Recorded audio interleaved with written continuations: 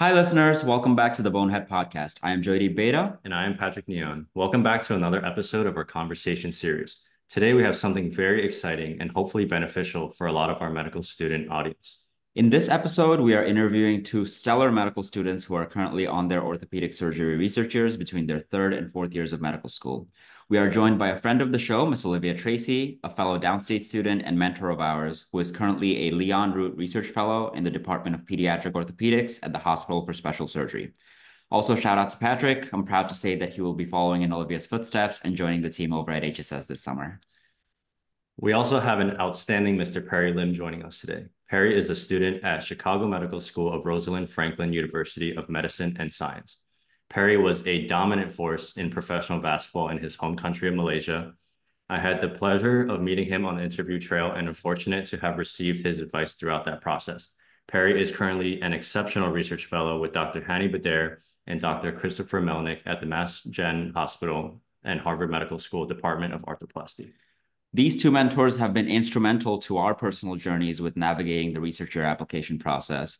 And the inspiration behind organizing this episode stemmed from us wanting to share their salient advice with you, our listeners, with the hope that it could help those currently applying to research year positions or considering them in the future. Thank you for joining us, Olivia and Perry.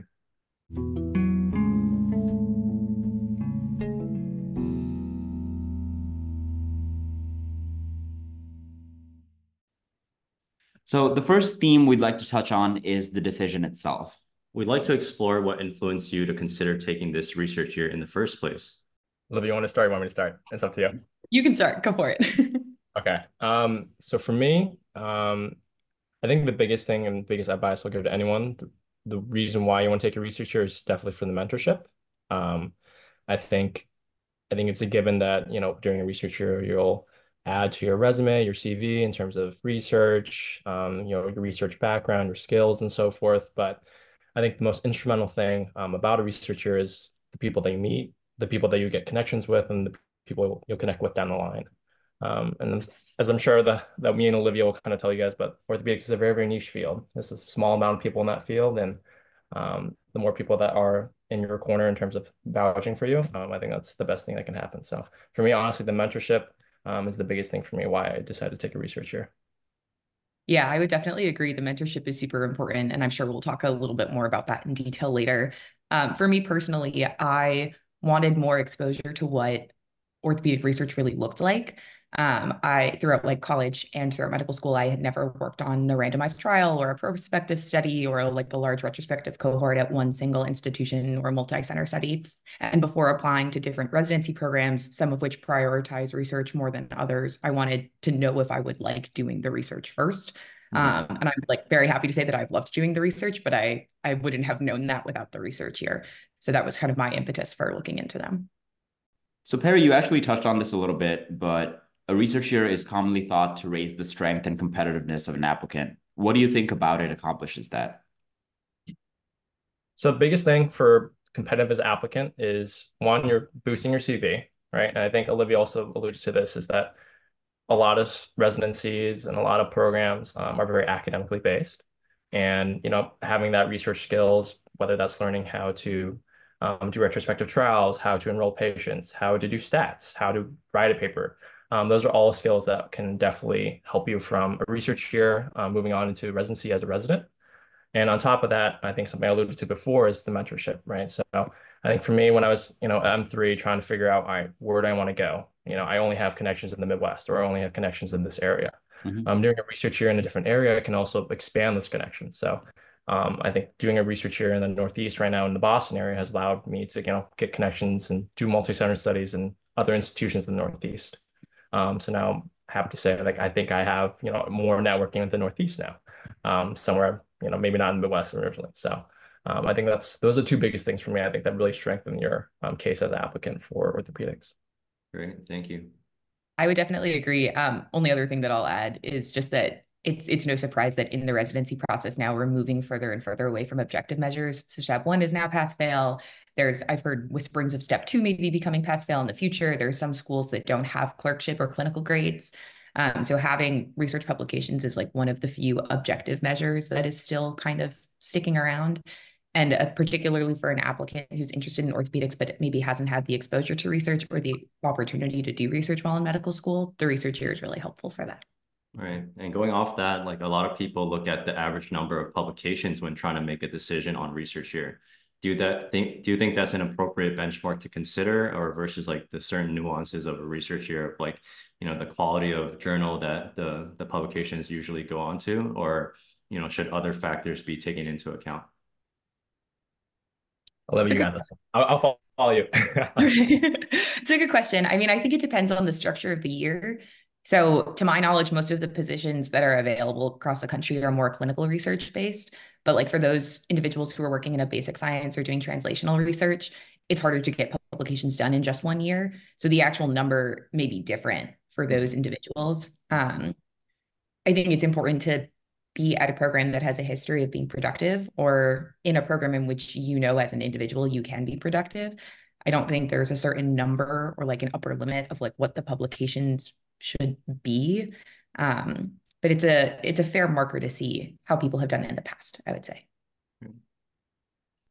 I think that's a great point. I think the only thing I will add is that if you don't have over 100 publications, don't even consider applying orthopedics. No, I'm just But I think the biggest thing that I think Olivia really did emphasize is that, yes, it's not really about the number.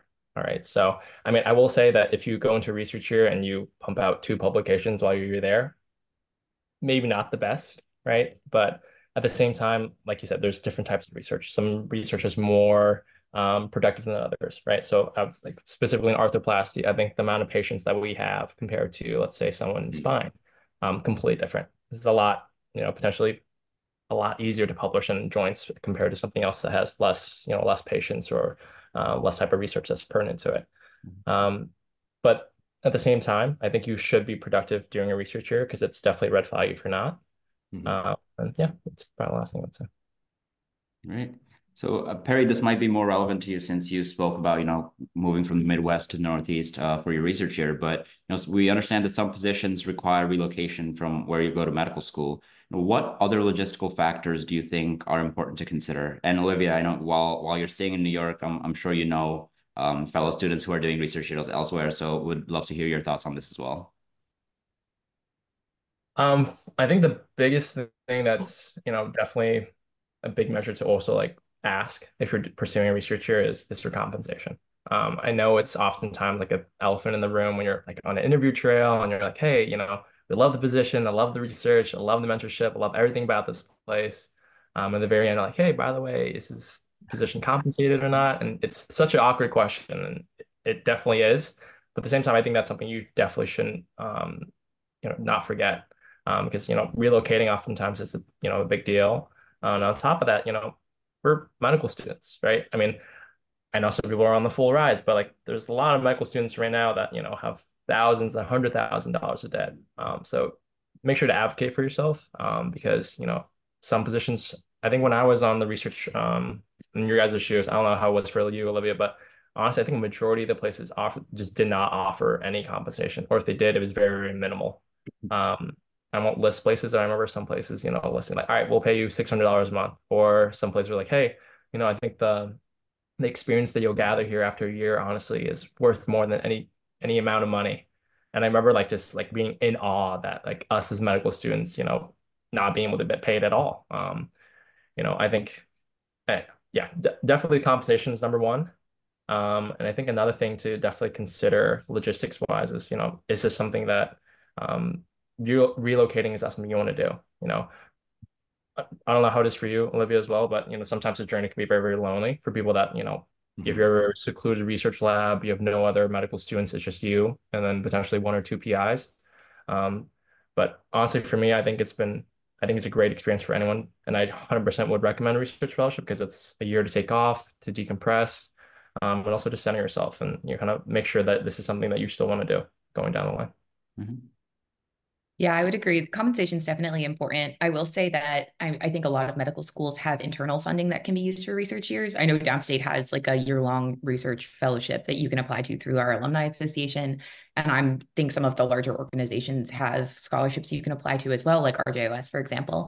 So that's something to consider too if you find a position that you love that is unpaid, but you do need some like financial help for the year. The other logistics thing that I really thought about with my research year was like the actual structure of the year itself. Like, would I be working by myself or would I be working with other medical students? Were there other RAs who were doing gap years in between college and medical school, for example? Would I be working with multiple attendings versus just one? Would I be working with residents and fellows as well, or just attendings? All of these are factors to consider if you're deciding between multiple offers, just in terms of like the support that you would have in the research team. Going back to relocation, is there a common understanding whether relocating for your research year can kind of indicate like a willingness to relocate for residency itself? Or on the flip side, not relocating for your research year, would that, I guess, not be indicative of a willingness to relocate for residency? It's an interesting question. I don't know, honestly. I was really about to say the exact same thing. Yeah. I don't know if it's really a huge indicator. I guess like if you do move like Perry, you did, you're meeting people at a different institution. They know that you're interested in that institution now, and that I think is helpful. I don't think it necessarily means though that if you don't move, or like if you do research at your home institution for a year, for example, that you're wedded to that institution only for residency. Mm-hmm. Yeah, I would 100% agree. Honestly, I don't know. I mean, who knows? Maybe Olivia's going to be on California next year. I guess I don't go to New York anymore. But I think, yeah, I think it's a little, I honestly don't think it does matter, to be honest. I don't think it's really indicative like, oh, I only want to stay in the Midwest or only want to stay on the East side. Mm-hmm. But I will say, honestly, I think it helps a lot to kind of branch out. Kind of was like talking about earlier, I think gathering connections in the West Coast or the Midwest or the Southeast or the Northeast would only boost and bolster your application. Like I said, orthopedics is a very, very small community, and your PI went to residency somewhere and went to fellowship somewhere, and I guarantee you they still talk to their co-residents or their co-fellows and so forth. So going to a different institution, I think there are definitely some pros and there's definitely some cons. And I'm sure Olivia can tell you that being in New York and staying in New York and also logistically side, probably saves a lot of money. And it's really nice to kind of, gather more on those connections that you already have.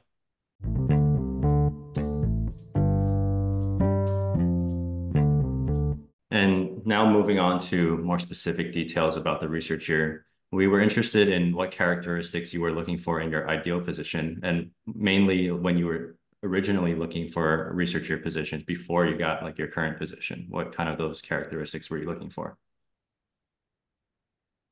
I can start on this one. So to answer the first question, what did we look for in our current applicants? Number one, I would say is a person that has sounds very cliche, but a person has a good reason to take orthopedic research year. I think one question I'll always ask our applicants are like, all right, why do you want to take an orthopedic research year?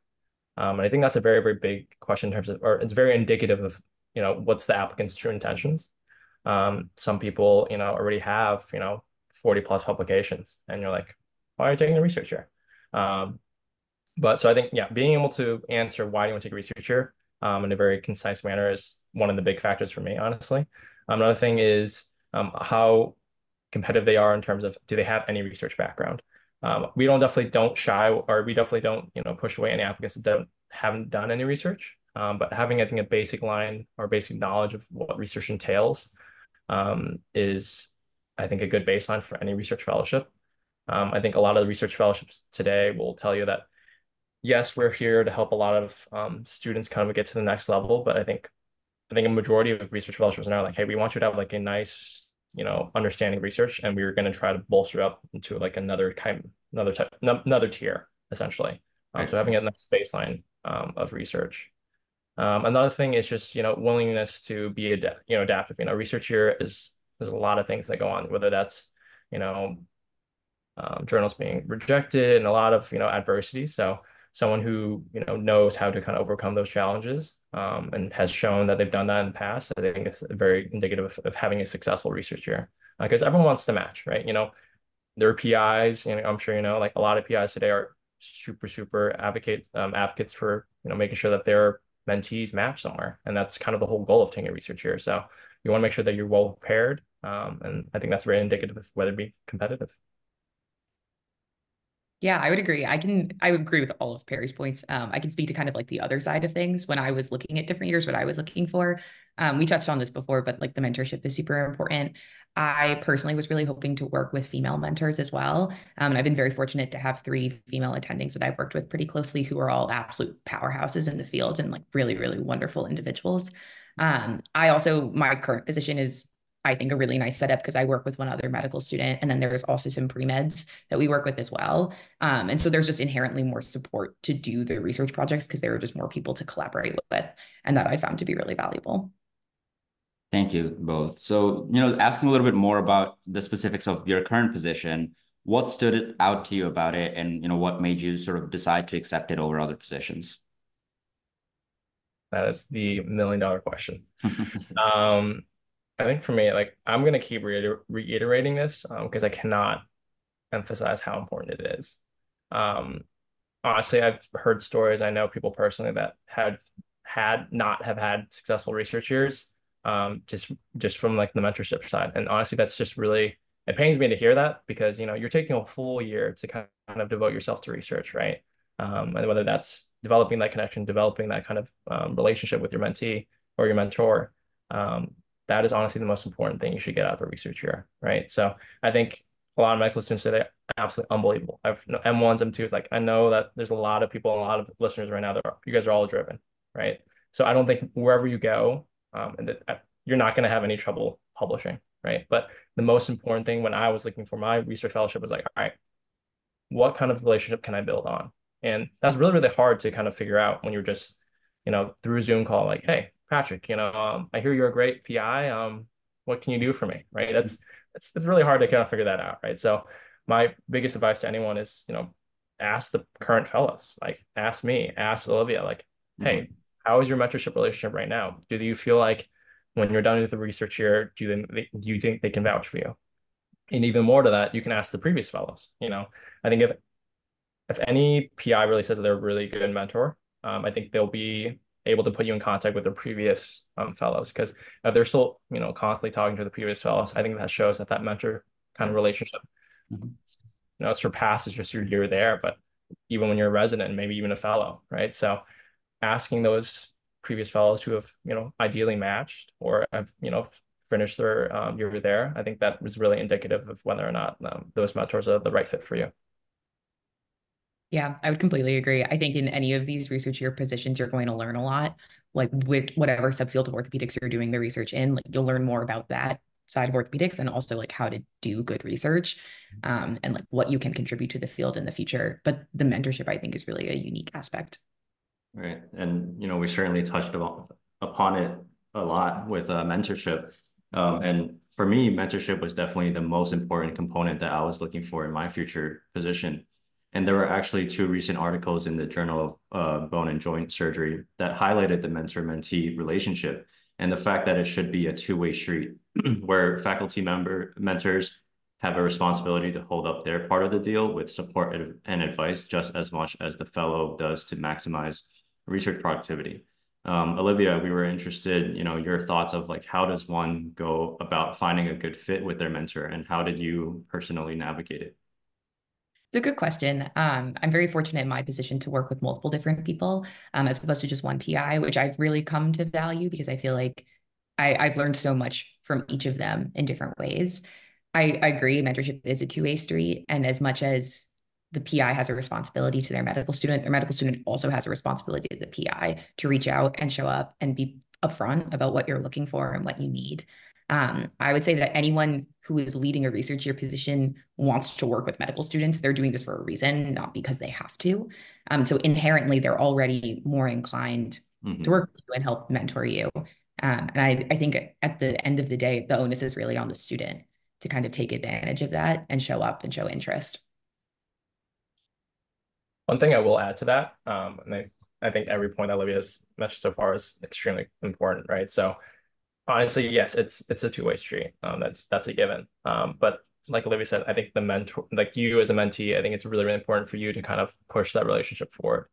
And obviously, it's easier said than done, right? You'll notice a lot of your PIs are very, very busy people. They have families, they have their own cases. Some of them are very, very high volume surgeons.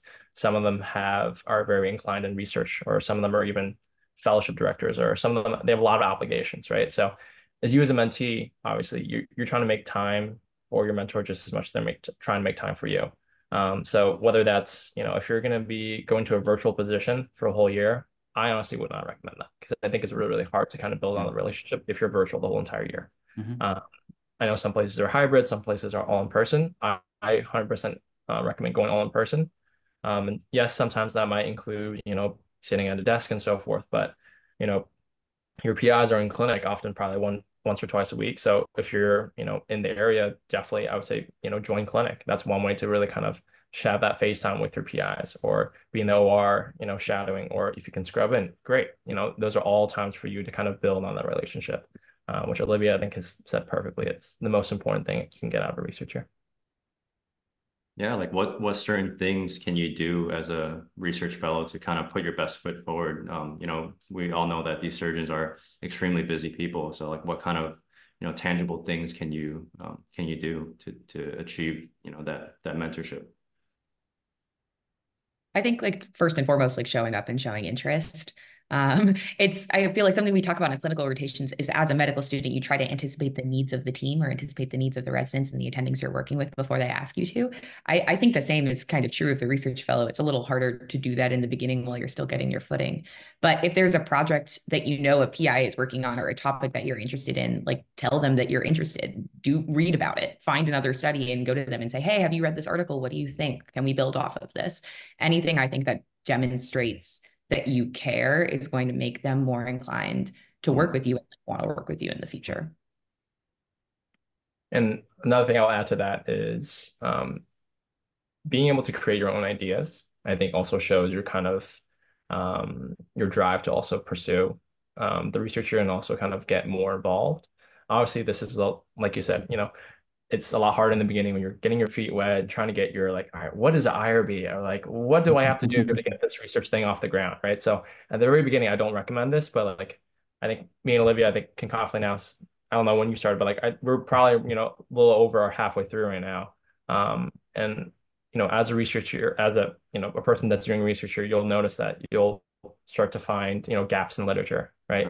You've probably written and read a lot, about the current academic landscape, and you'll realize, hey, maybe this hasn't been written on or that has been written on. So when you pitch these new ideas to your PIs, I guarantee you they'll be impressed. They'll be like, all right, wow, like Jody, I didn't know like you were built different like this. I didn't know you were thinking outside the box, right? So, those are all things that can really push yourself into that kind of like good relationship terms with your PIs. Like, if you're innovative, you're thinking of new things always, right? So being on being in front of the 8 ball, I think is a huge thing in terms of making sure that you have a good relationship and you're capitalizing on your relationship as well. For sure. And funny that you mentioned IRBs, Perry. I still remember my days of, doing continuing reviews and amendments during my gap year before medical school. But, going more into the nitty-gritty of your research years, we understand that you're in sort of two different structures at your respective positions. So would you mind explaining a little bit of what the day-to-day looks like for you guys? Yeah, I can start. So as I sort of said, I work with multiple different PIs. There are 9 attendings in our department, and they all do research to differing degrees. So we have, for the ones that are more involved in research, we have weekly research meetings. So for example, every Monday at 1 p.m., every Tuesday at 7:30 a.m., things like that. So depending on the day of the week, there's typically at least one structured research meeting that happens. The rest of my time is kind of split up with individual meetings. A lot of those projects that I've been working on have been more retrospective in nature. So I'll do like data collection, data analysis, stats, writing a manuscript, literature review. It's kind of like the bread and butter of my week. But I've also been able to help with some prospective trials. So depending on the day and what patients are coming in, I'll spend a couple of hours in clinic enrolling patients for those studies. We also get to go to resident conference, which is really fun. The residents present once a week, Thursday mornings, about pre and post-op cases for the week, and we go and listen. And for me, it's a really great learning opportunity. And I've been very grateful to be able to take advantage of that. Yeah, it's basically my day-to-day. Olivia, I'm so glad you mentioned the conference thing, because I think that's also one big thing that It's anywhere so you go, it's honestly so fun. Honestly, the first couple of weeks, right over my head. Still right now, right over my head. But I think that's a big thing you should definitely, I think that's another way to kind of also bolster your relationship is like, if you're eager to go to conferences, like, hey, one of the residents giving conference or one is grand rounds, depending on what kind of institution you go to, oftentimes there will be grand rounds, there will be, indications conference, or there will be cases conference and so forth, right? So for me specifically, we have our kind of cases conference and indications conference are Monday and Tuesday mornings. And oftentimes that's just all the fellows and whoever residents on, the joint service, those are great kind of meetings to join and attend. I think in terms of just getting a gist of like, all right, what does joints entail and what is a resident at that level, what are they trying to learn about? Outside of that, like kind of like my, I would say weekday basis is I'm only with 2 PIs. I don't have 9 PIs. That is insane that you're crazy. And me and Olivia will get into a nice little debate on, having 1 medical student, 2 medical students, 1 PI, several PIs. I'm sure we can, really talk about that for a long time. But so for me, I have a weekly research meeting with my 2 PIs on Wednesday nights, which I think me and Olivia will tell you that I think that's one of the most important meetings you have every week, to really make sure everyone's on the same page. You can update them on your progress on manuscripts or ideas and so forth. And then the rest of the time, I probably say maybe 80% of the time, it's just kind of, doing retrospective studies, whether that's writing, data analysis, IRBs, and so forth. And the other 20% for me is, in clinic, enrolling patients for prospective trials, or, being the OR, doing studies, depending on what kind of, studies you have available. So that's kind of my breakdown. Yeah. I will say, like, listening to the both of you talk makes me and Jody really excited for our research years. And, congratulations to Jody for joining Rothman Spine Group this upcoming year. Kind of going off of that, we touched upon these conferences, but what other opportunities have you gotten that have been a surprise to you, or have you really enjoyed that you didn't really envision being a part of your experience to begin with? It's good. It's a great question.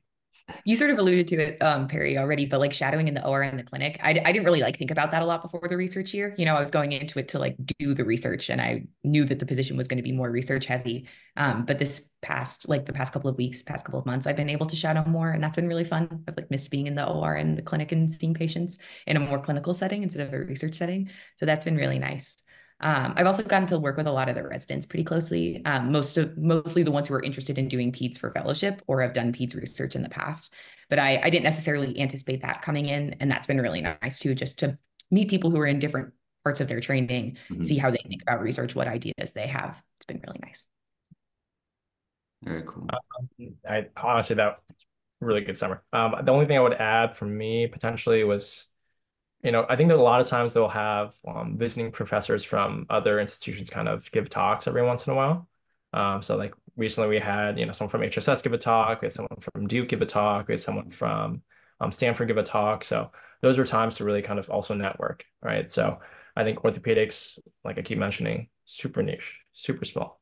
Everyone knows everyone, right? Like especially in joints, like joints world super, super small, peds world is very, very small. So like if your peds attending is, like very well known within the academic world, and let's say you want to go to Stanford, and let's say her or his co-fellow went there, it's obviously a great connection for you to have, right? So being able to expose yourself in a good way to network is honestly probably the best part, whether that's with residents. Like if, let's say, Patrick, you want to go to HSS and you're exposing yourself to all those residents, right?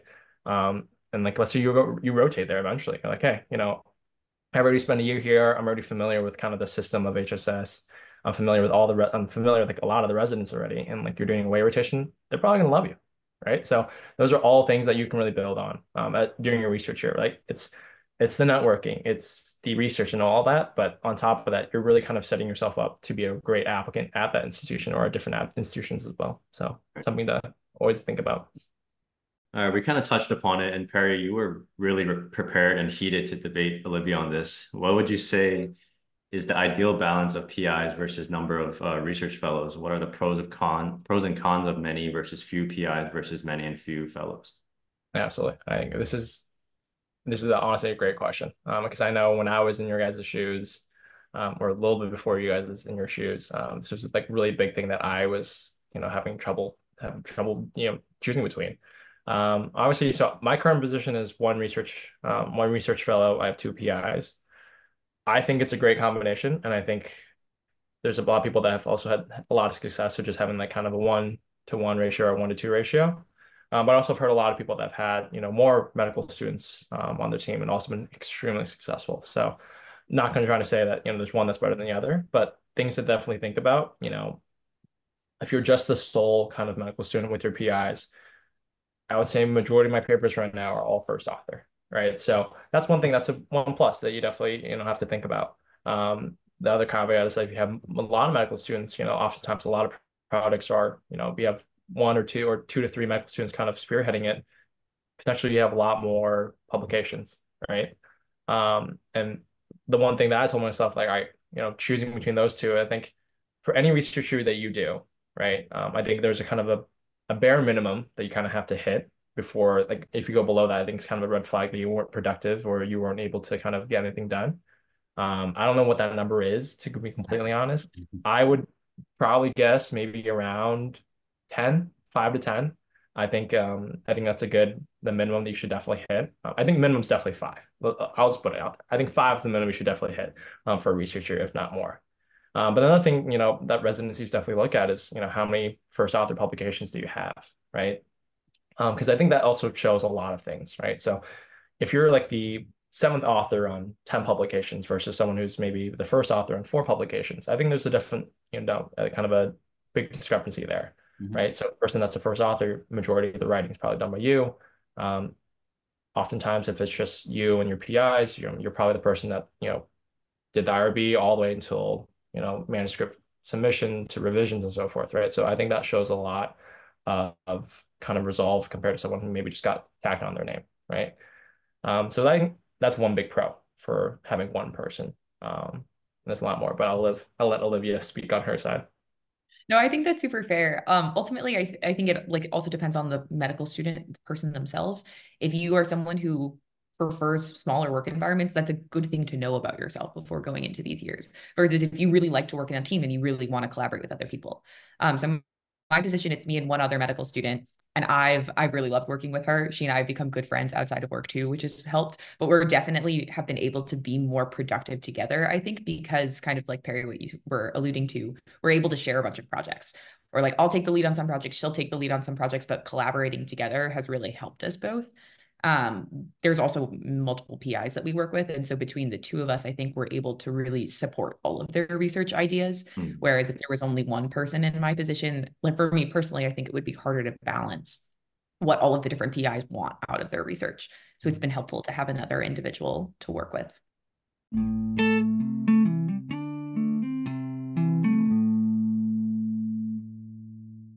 And, now that we've spoken a little bit about research year specifically and kind of what we were looking for, we want to, talk a little bit about what makes a good research fellow. And, there's obviously certain characteristics. Those can be soft skills or even like hard and technical skills. So what do you guys think are some of those essential attributes that, candidates can maybe work on before they start or even work on developing during the research year? I'm gonna give a huge shout to anyone that does stats. I think that is, I can't even emphasize. I think a lot of places, big institutions will have their own in-house statisticians, which is great. Don't get me wrong. But oftentimes there's surely only 1 or 2 maximum for a whole orthopedic department. And as a result, if you're relying on them for stats, it's a very limiting factor to how productive you can be.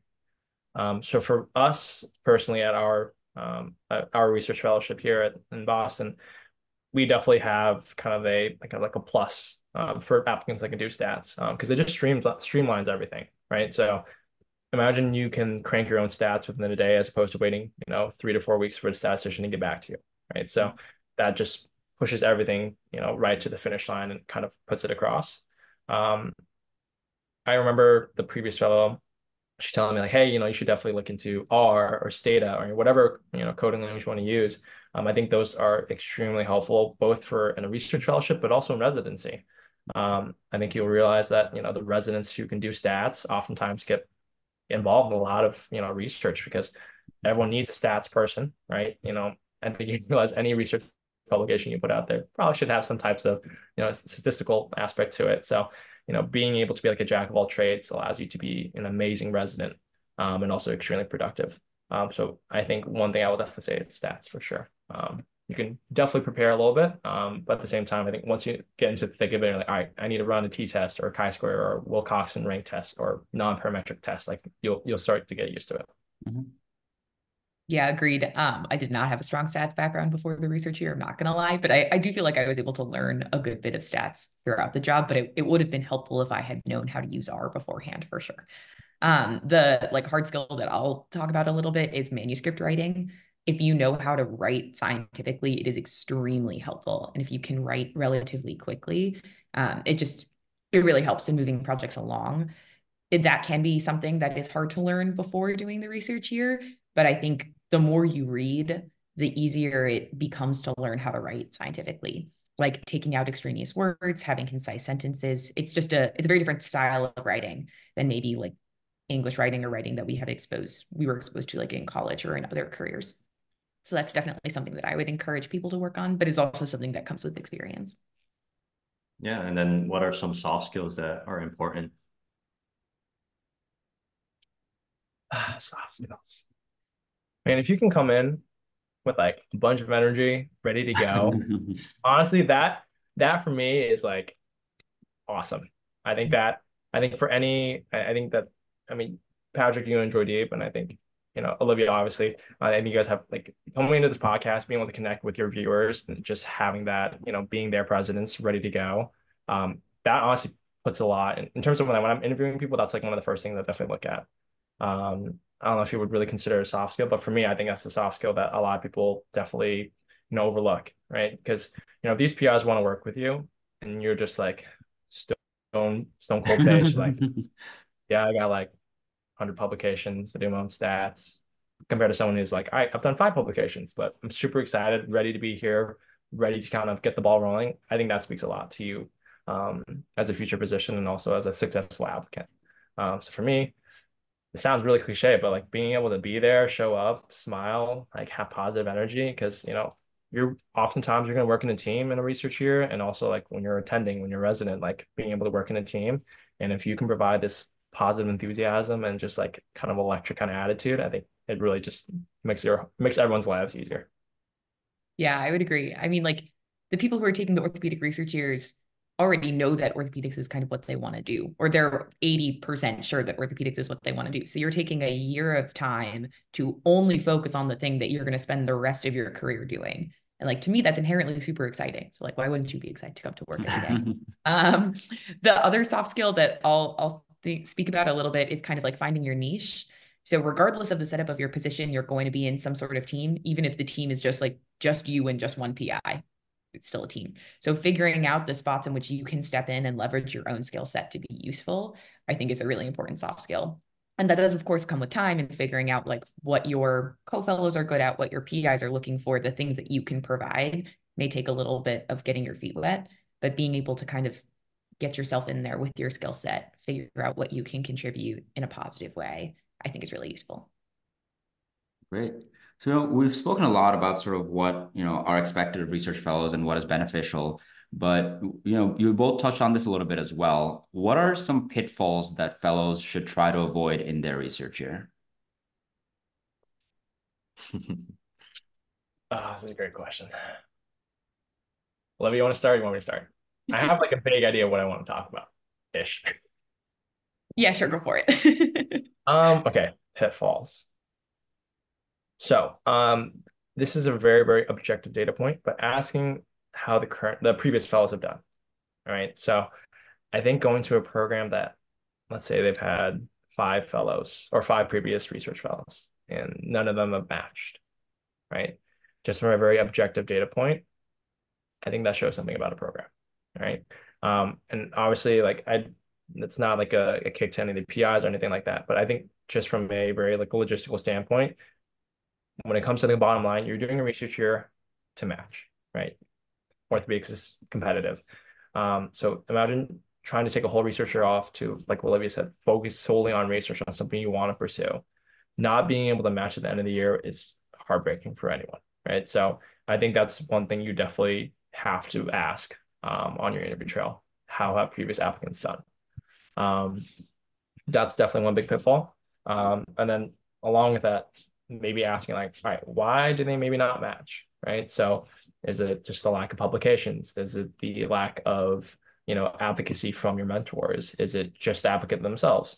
Those are all things you have to consider, right? So I think me and Olivia have definitely, beat the dead horse at this point about mentorship, but not having a great mentor for a year, honestly, is probably, it could hurt your application 100%. Like imagine you're doing a research year after a full year and like you're getting a letter of recommendation from your PI and it isn't stellar. And you submit to ERAS, your residency and so forth. And you're like, all right, and I'm reading your letter of recommendation as a, let's say, resident program director, or like this person spent a full year with, whoever, and this isn't like, like amazing, right? So those are all things that can definitely hurt you. And in terms of the pitfall aspect of it, it's like I said, it's really, really hard to kind of figure that out. But if you ask previous research fellows, I think they're going to be a great resource in terms of kind of figuring out what kind of pitfalls potentially could happen at that research fellowship. Yeah, I would agree. Kind of like a positive trait of a good research fellow also is you need to be really organized. I think it can be easy to get overwhelmed by all of the different projects that are happening when you're a research fellow and where they are in the different stages of development, whether that's patient enrollment, IRB stage, writing up a manuscript. If you're not organized, you can easily forget to push different projects along. So I like that's a pitfall that some people can fall into, is just keeping track of everything, whether that's a massive spreadsheet that you update every day or a very long checklist. Anything you can do to keep yourself on top of your work that other people are depending you to push forward is really important. And then are there any additional scenarios where taking a research year can be more harmful than not having taken it at all? I don't know. The other scenario that comes to mind is like, what if you take this research year and you realize you don't want to do orthopedics? And I don't even think that's harmful at the end of the day. Like you learn so much about how to conduct good research in these positions, and having research skills can be applied to any field. Mm-hmm. So let's say you're the applicant who didn't have a lot of orthopedic exposure in medical school. You thought you were interested in pursuing it for residency. You go and take a research year and you realize halfway through that maybe it's not for you. I still think you can leverage your skill set and pivot towards whatever field you ultimately decide to go into, whether it's a surgical subspecialty or not. That is a great answer. I didn't even think about that. And that's also a great wholesome positive spin on that. Because, at the end of the day, I think it's a crazy expectation for medical students to, especially orthopedics, come into their M1 year and be like, hey, if you want to go into orthopedics, like you have to start doing research like yesterday, right? So I think, doing a research year, yeah, I think that's a great positive spin.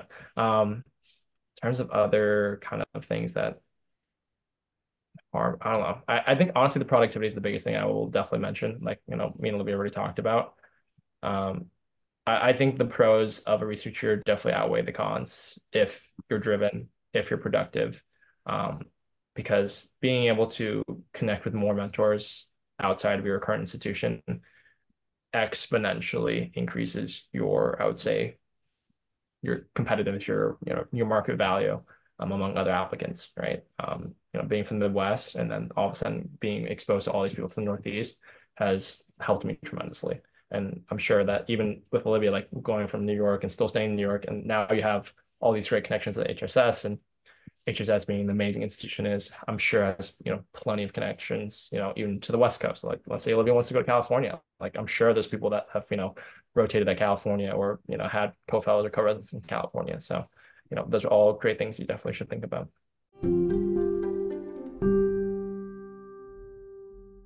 So now we'd like to move on to what might be the most important and helpful theme of this episode, which is advice. And considering you are both very accomplished and helpful people yourselves, we'd like to get your take on this very important part of research years. So we've talked a lot about research years in general and what makes them good and how to be good at them. But for our listeners who might not be as familiar with the process, what resources exist out there for finding a position to begin with? It's a great question. OrthoGate, definitely huge plug for OrthoGate. Great website for medical students, residents, fellows. There's a lot of information on there, but they have a little sub page specifically for research year fellowships, and different institutions will post them. I will say, like, not every institution posts on OrthoGate, and so hearing or talking to different fellows at different places is helpful, like word of mouth, but also just going on to Google. I'm trying to look up orthopedic research year opportunities. Be surprised at how many pop up. The other thing I will also add to that is MSOS, which is the Medical Student Orthopedic Symposium / Society. I think they are based out of George Washington University, I believe. But huge plug to them. I think when me and Olivia were both, I think M1s, M2s, they first started. I think they have been an amazing resource for just, advocacy for orthopedics, for, medical students, navigating the research years. They have, I think, a running list of all the research fellowships that are being offered every year, who to contact, who's the PI, where's the institution, and so forth. So definitely huge plug to them as well. But yeah, I think also a quick Google search will also do you very nicely. I think MSOS tends to repost positions on Instagram. Also, I'm not a big Twitter person, so I can't speak to Twitter, but I have seen a bunch of like reposts on their Instagram stories. So that's helpful too for anyone on social media. Yeah, definitely. One other thing I'll also add, is, let's say, and I know we talked about compensation earlier, but if you really, really want to go to an institution and let's say they don't have a research year lined up, right? Or they don't have kind of a like a researcher that's already had previous fellows and stuff, it never hurts to just contact the PI directly. Like, hey, I'm very interested in doing research with you. I think XYZ is amazing in terms of what you guys do. It's very innovative and so forth. You'll be surprised how many, PIs are willing to help you, right? I think just a quick email saying, hey, I want to do research with you, whether that's, part-time, virtually, and so forth. So you don't have to, let's say, relocate and so forth. I think technology like Zoom right now, or doing virtual, VPNs for like, Epic software, like across the world. The world is your oyster. So if you reach out, there's endless possibilities. Yeah. And moving on to a more logistical question, at least for people taking research years after their third year of medical school, there's a lot of debate about when to take step 2. Would you guys recommend taking it before or during the year, or even after the year? Olivia, you can start. That's all you go. I would recommend taking it before if you have the time. I would say that coming out of clinical year, the knowledge is so fresh in your brain. In my opinion, it's really helpful to just kind of sit and get through step 2 first before going on to orthopedics, because then you can spend your year really like fully focused on your orthopedic knowledge without having to remember the internal medicine and the psychiatry and all of the other things that are encompassed within step 2. That being said, not everyone's schedule will allow for it. So like you can take step 2 during your research year. I do think it's challenging to balance your time though when you're studying or trying to study full time and also trying to do research full time. So if you're in a position in which you have to take step 2 during the year or after the year, that's just like something to consider in advance. I will 100% tag on to that train, because I can emphasize taking step 2 before my research year was probably the best decision I made.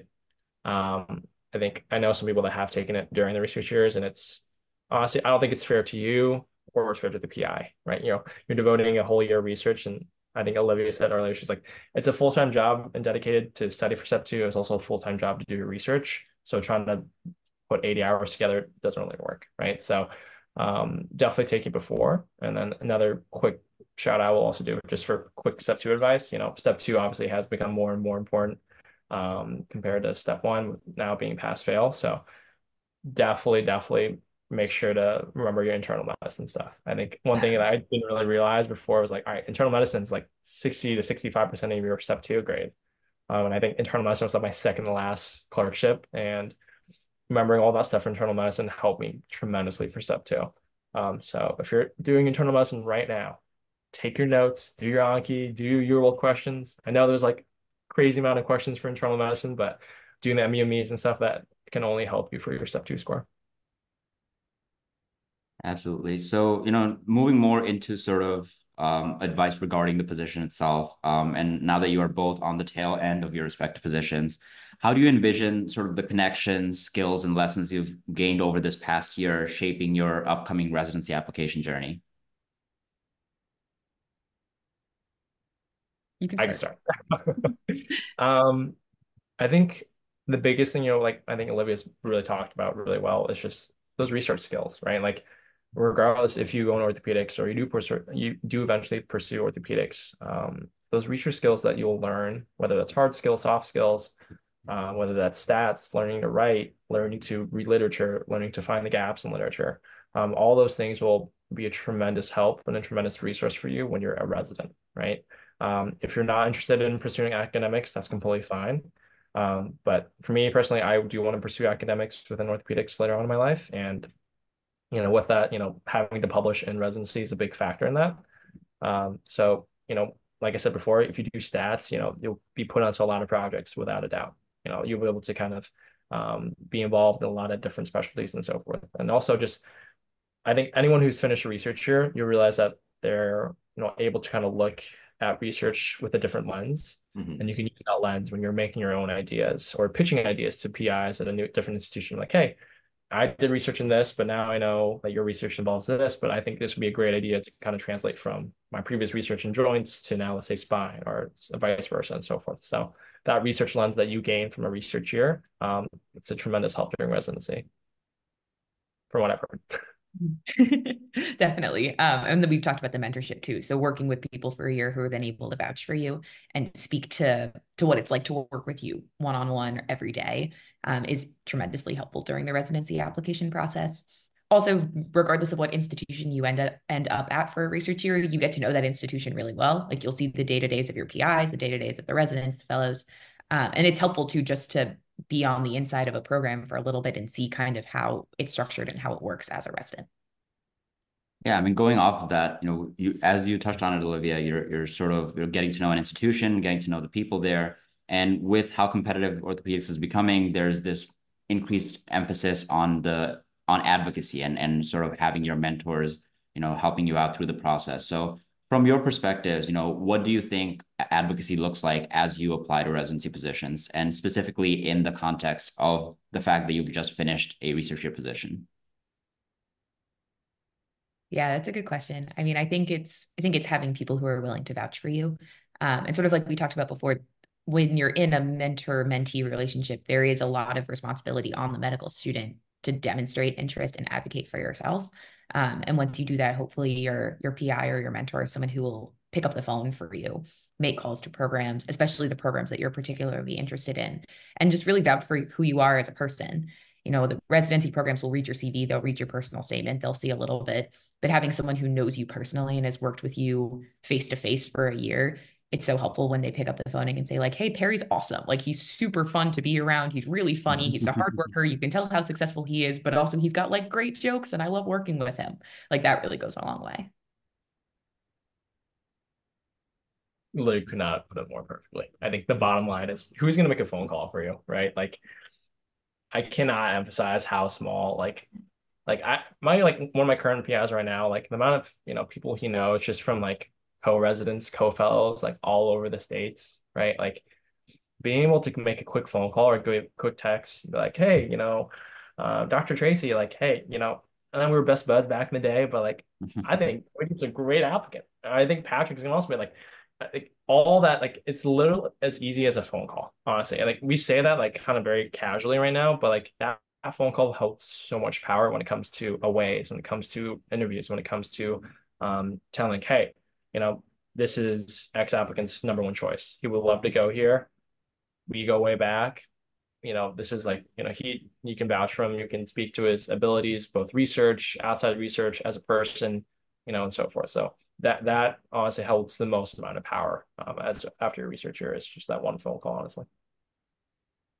Thank you both. And, we certainly touch upon a lot of advice with you both on this podcast. Lastly, what final advice would you give to our listeners who are considering or currently in the process of looking for a research year or deciding, even between offers to accept? Just talk to the current fellow, honestly. I think that honestly is the best thing you can do. No one is going to know that research position better than the current fellow. And then after that, the previous research fellows and so forth. But they will tell you the insides, they'll tell you the ups and downs.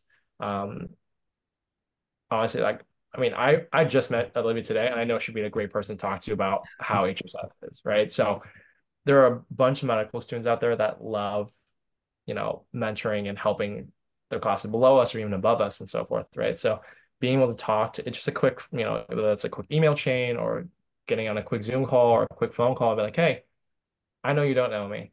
I'm really interested in your research fellowship. can you just give me like a quick rundown of what your thoughts are? Do you think it's great? Do you think the mentorship's amazing?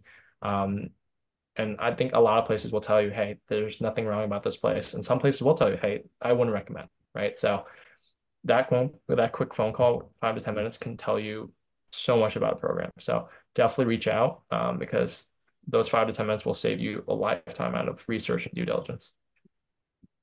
Yeah, I completely agree. Only other thing that I would add is if you feel so inclined to take a research year, I would just say do it. You know, like orthopedic training is long, residency is 5 years, then you've got fellowship, you've already done medical school. 1 more year is not that much time in the grand scheme of things to devote to this career that's going to be your lifelong career, especially for people who envision themselves practicing like well into their 60s and 70s. You know, it's in my opinion, it's really worth it if it's something that you feel like you want to do. Plus, you get to meet great people. Thank you so much, Olivia and Perry, for joining us today. You know, as always, it was a pleasure speaking with you.